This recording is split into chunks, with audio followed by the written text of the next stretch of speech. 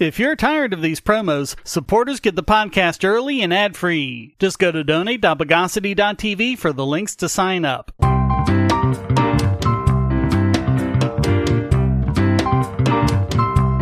Welcome to the Bogosity Podcast for the week of May 7, 2023. The podcast that does heavy metal in doubly.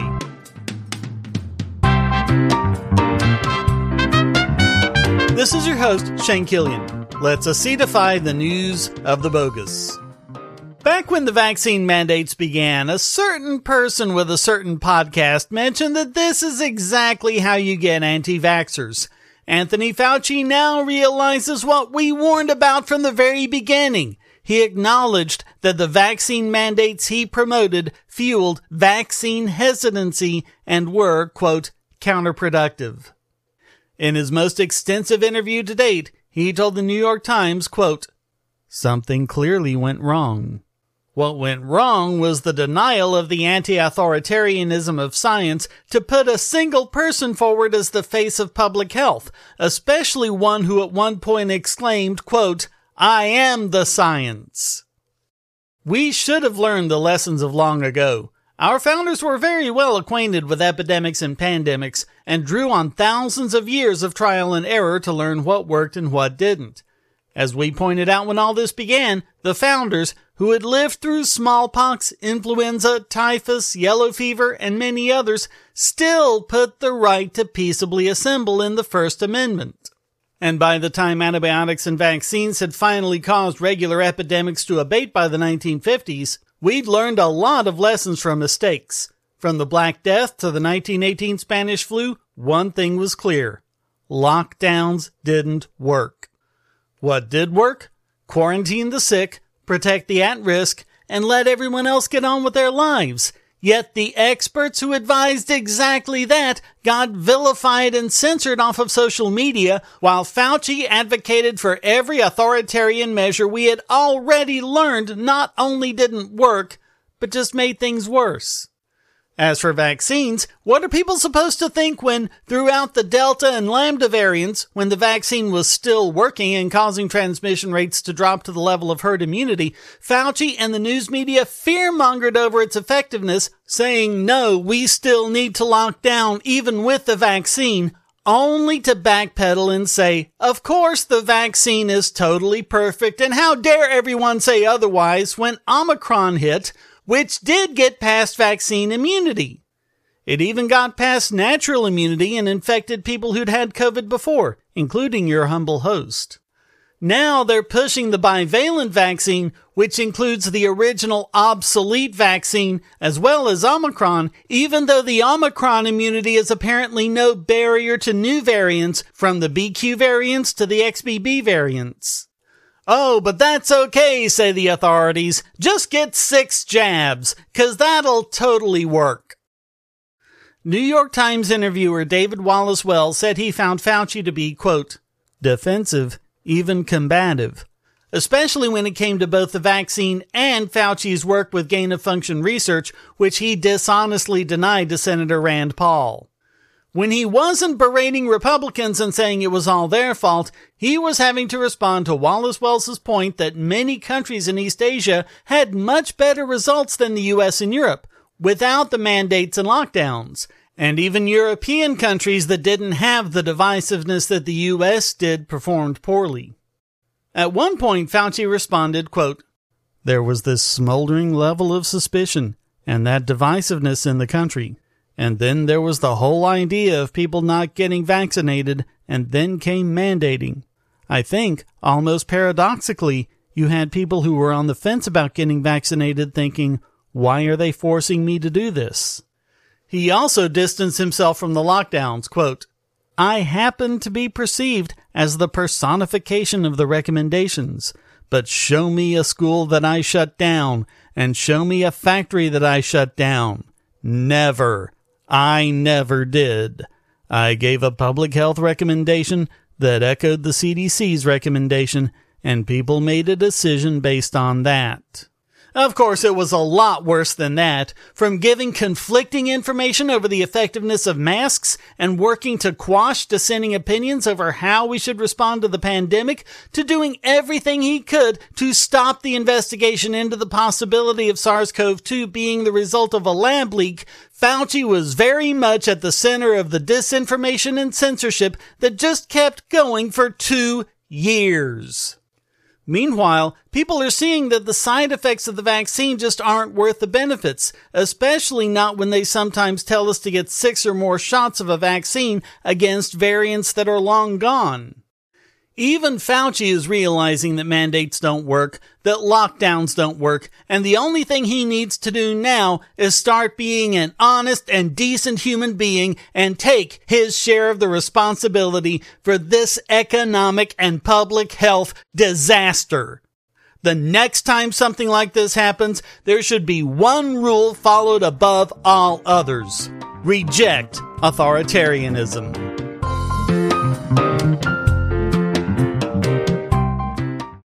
If you're looking for a way to support this channel, but you don't have any spare cash and you can't stand ads, you can do so by generating your own cryptocurrency. Use the links at the bottom of the description to follow the link to Odyssey.com to listen to the podcast and see all of my YouTube videos as well. Just watching videos will produce cryptocurrency for the creator and yourself. And since Odyssey is always monetized and never censored, you'll have no problem seeing all the videos from your favorite creators. You can also use the library credits you create at Odyssey to tip creators and even purchase paid content. Earn library credits through various rewards, including daily view rewards and the number of shares and invites. And you can interact with creators in all sorts of ways, including like and dislike, comment, boost a post by supporting it, repost it, and share to other sites, all while earning crypto for the creator. Easily monetize yourself and your favorite creators using cryptocurrency, without advertising. Use the link below to visit this channel on Odyssey.com and see many of your other favorites there as well. Here's one that's interesting. The Supreme Court has said it will hear a case that would scale back major federal authoritarianism known as the Chevron Doctrine.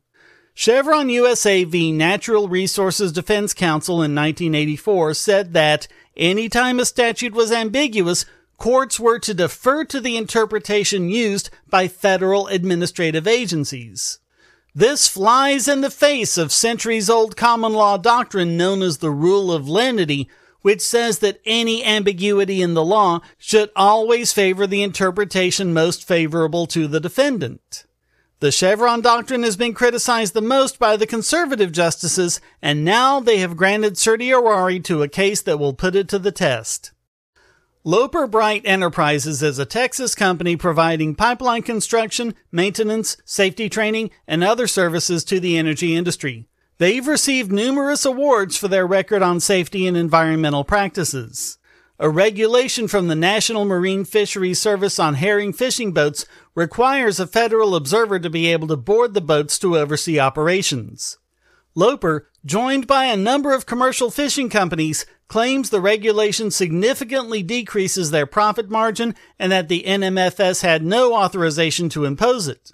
But the D.C. Circuit Court of Appeals ruled in favor of the government, saying essentially, "Duh, they said they do, so they must." They appealed to the Supreme Court, and at least 4 justices have agreed to take the case. And they have a really good chance. Clarence Thomas said in 2015 in a concurring opinion in Michigan v. EPA that the Chevron doctrine forces courts, quote, to abandon what they believe is the best reading of an ambiguous statute in favor of an agency's construction. It thus wrests from courts the ultimate interpretive authority to say what the law is and hands it over to the executive branch. Last November, Neil Gorsuch, in dissenting in the denial of cert in Buffington v. McDonough, said, quote, we should acknowledge forthrightly that Chevron did not undo and could not have undone the judicial duty to provide an independent judgment of the law's meaning in the cases that come before the nation's courts. Someday soon, I hope we might. In fact, a 2017 research paper published by the William S. Boyd School of Law said, quote, if one counts King v. Burwell, All 9 justices have at least once signed an opinion explicitly holding that Chevron should not apply in a situation where the administrative law textbooks would previously have said that it must apply. Of course, the court has changed since then, but one of the newer justices is Gorsuch himself, and Kavanaugh has also questioned the doctrine. Brown has said she will recuse herself since she heard oral arguments in the case when she was a D.C. Circuit judge. We don't know how Barrett feels about the doctrine, but it's looking good for a supermajority decision, maybe even a unanimous one. We can hope, at least. We'll see how it goes.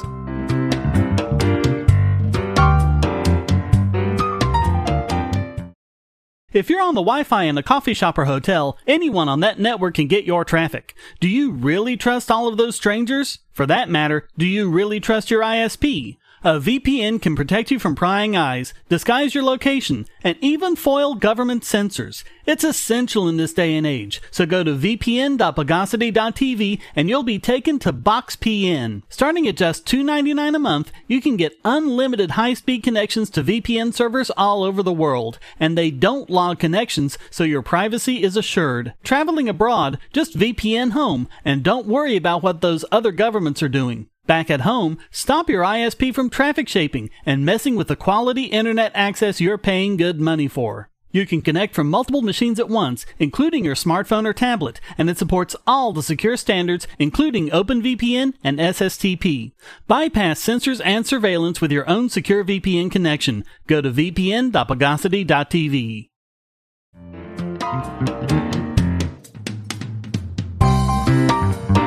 Something else that deserves to go the way of Dred Scott is the ban on so-called assault weapons. As ill-defined as they were before, and therefore should have been void for vagueness, the idea that since Bruin they're anything but a blatant Second Amendment violation is laughable. The Firearms Policy Coalition has announced they filed a motion against Washington State's ban in a case known as Hartford v. Ferguson. In their motion for a preliminary injunction, they wrote, "The banned firearms certainly qualify for protection under the Bruin standard. They include the most popular rifles in the country, and estimates suggest there are tens of millions in the United States today. As such, there is no possible justification for Washington's unconstitutional ban. And because the law plaintiffs challenge is unconstitutional, they are entitled to a preliminary injunction to stop it from going into effect. Not only are they likely to succeed on the merits, but the threatened constitutional violation of plaintiffs' rights to acquire firearms and to supply their customers with the same would be irreparable if it were to occur, and public interest always favors the injunction of unconstitutional laws." Bill Sack, the FPC's Director of Legal Operations, said, quote, "If lawmakers around the country insist on continuing to thumb their noses at the Constitution and the Supreme Court, FPC will have no choice but to continue to meet them on the courthouse steps. The adoption of the Second Amendment necessarily takes certain policy positions off the table. Put simply, these decisions have already been made by the people. Legislators simply do not have the authority to ban the vast majority of commonly owned arms with the swipe of a pen." In the complaint, they wrote, "Here, defendants will be unable to meet their burden.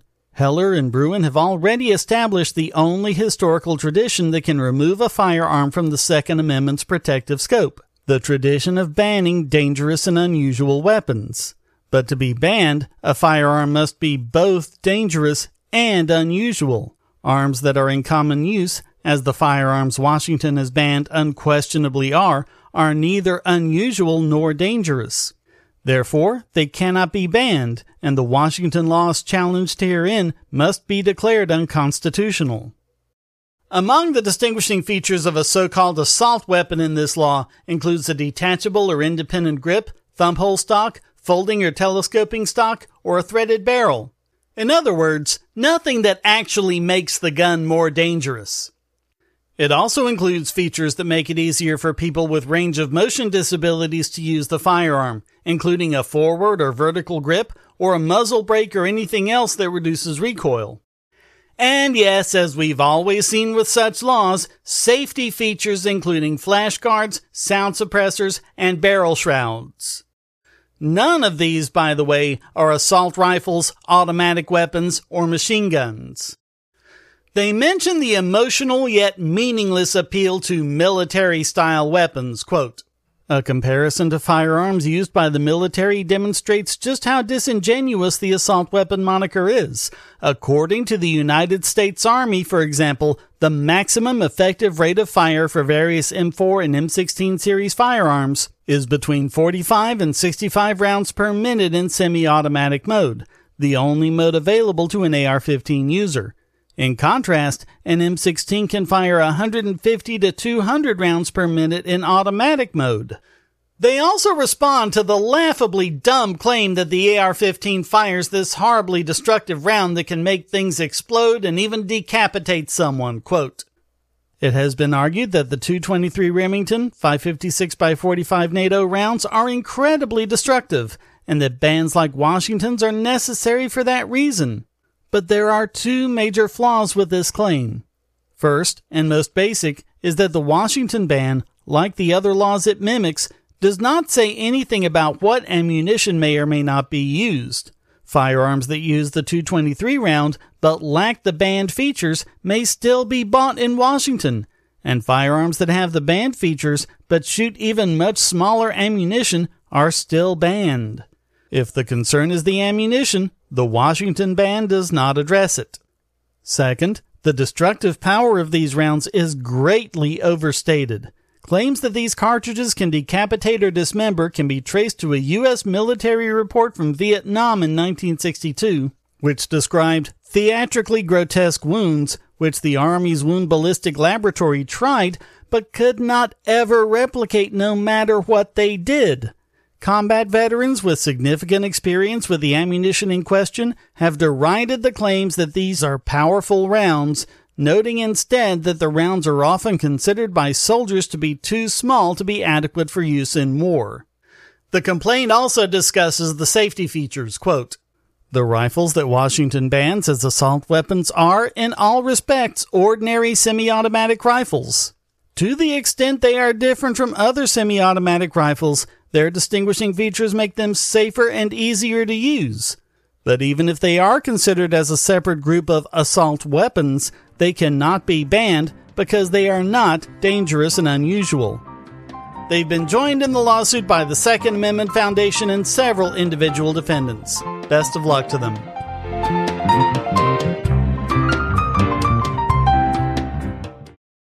Do you have children, or nieces or nephews? Are you homeschooling, or just want to counter some of the socialist indoctrination most children get in school? If so, go to Bogosity.tv/TuttleTwins, and you'll be taken to a website where you can get some great books for elementary-aged children. The Tuttle Twins books are books about liberty and free market economics that include children's versions of Bastiat's The Law, Leonard Read's I, Pencil, and Hayek's The Road to Serfdom, as well as books about the Federal Reserve and how regulations protect business cronies. They'll learn about the harm caused by eminent domain, or regulations passed in the name of safety, and fundamental concepts of liberty. And as you can see from the sample pages on the website, they're all easy to read and nicely illustrated. They're just $9.99 a piece, or get a special discount as well as free bonuses when you purchase all 5. You can even buy in bulk to donate to schools and local libraries. So get the Tuttle Twins books at Bogosity.tv/TuttleTwins.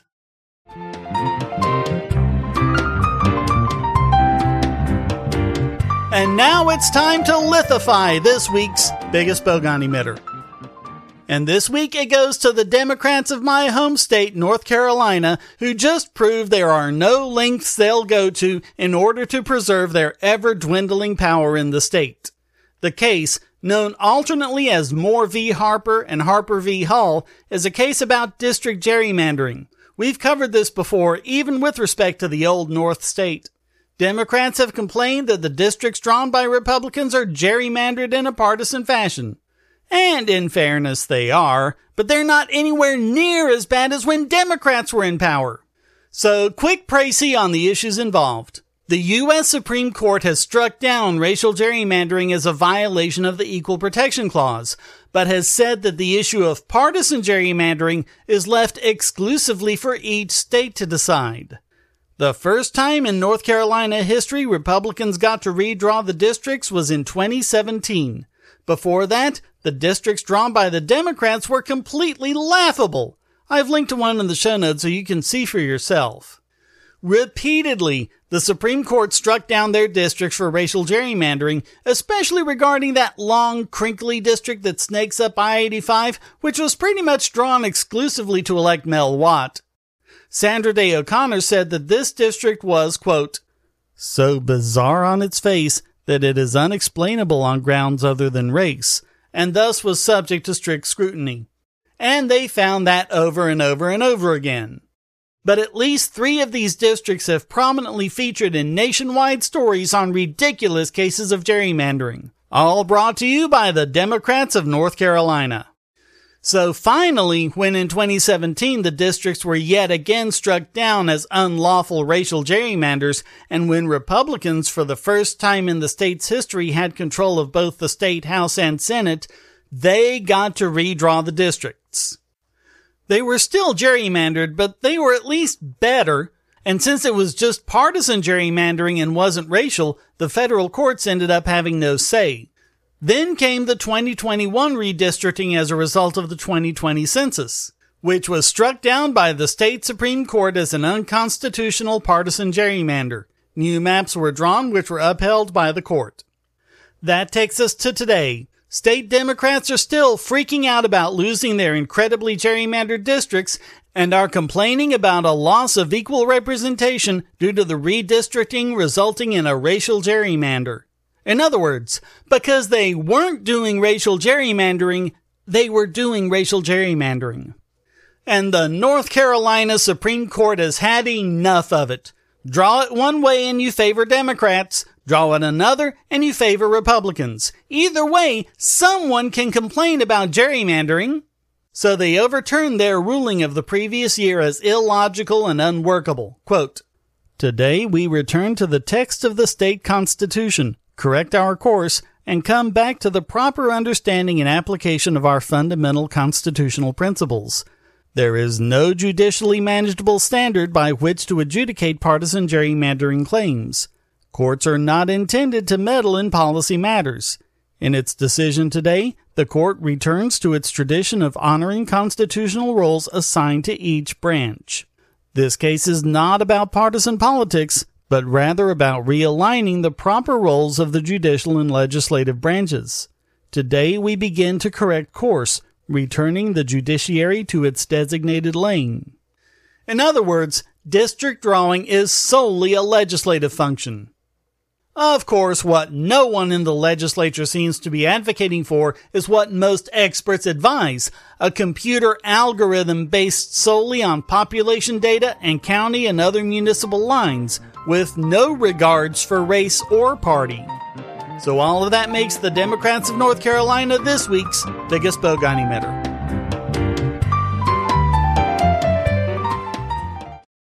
I want to tell you about the eyeglasses I've been wearing for years. As people can see on my videos, I have a very strong prescription, which makes glasses more expensive, especially when I need computer glasses, reading glasses, prescription sunglasses, and most expensively, progressive lenses for general everyday wear.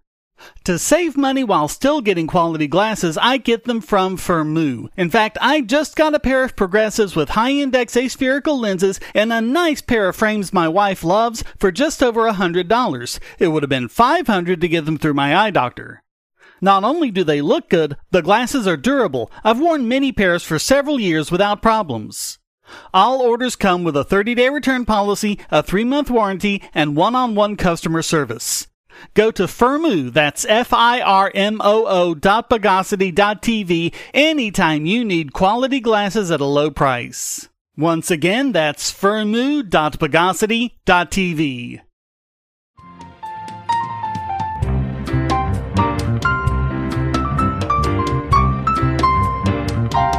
And now let's downrate this week's Idiot Extraordinaire. And it's another one for the Tar Heel State, this time the legislature proffering a bill that would allow cops to track cell phones in real time without a warrant. just in case there were any doubts that Republicans suck too. The Supreme Court said years ago that warrants are absolutely needed for cell phone location info, even if it's limited to cell sites and even if it's historical data and not real time.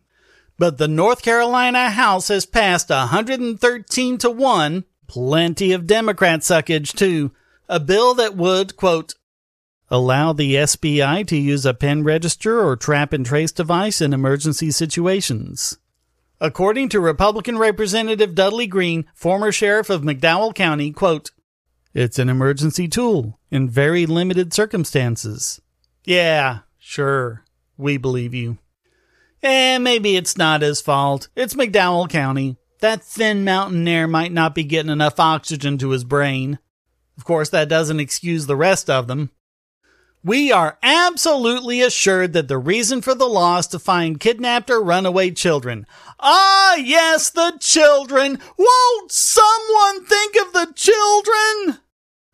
It's not a warrantless wiretap, but what it would do is allow real-time tracking of the location of a cell phone as well as information about any other cell phones it interacts with. That last part would generally fall under a pen register order, which the Supreme Court stupidly decided with a third-party doctrine is information voluntarily shared with telcos.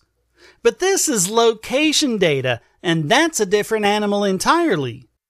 Effectively, this law gives them the power to track anyone at any time without a warrant. And despite their claims that it's just about kidnapped children, the law actually says it can be done under, quote, reasonable suspicion to believe that a felony offense or a Class A1 or Class 1 misdemeanor offense has been committed. It's also not to exceed 60 days. 60 days is a lot when you're talking about real-time government surveillance, but guess what? They can get an extension for an additional 60 days. It still has to pass the Senate, but given the vote in the House, it looks like it will, and fat chance Governor Roy Cooper will veto it. The man never met a governmental power he didn't like. They want real-time tracing of all of us, and they say it'll only be used in the most limited of circumstances. They're either incredibly stupid, or they think we are.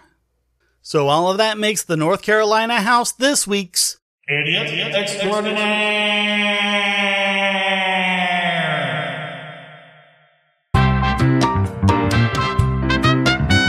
Well, that wraps up this It's the Worst Show in Town edition of the Bogosity Podcast. I hope you enjoyed it. If you did, please go to donate.bogosity.tv for several ways to support and discord.bogosity.tv to join the discussion.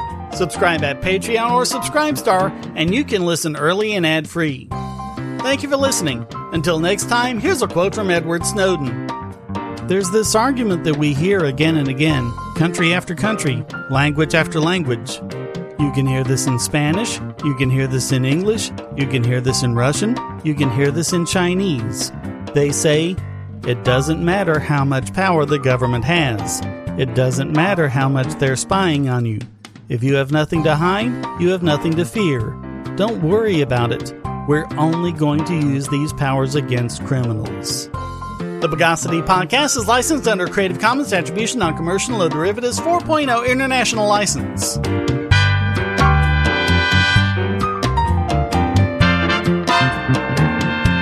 Bogosity.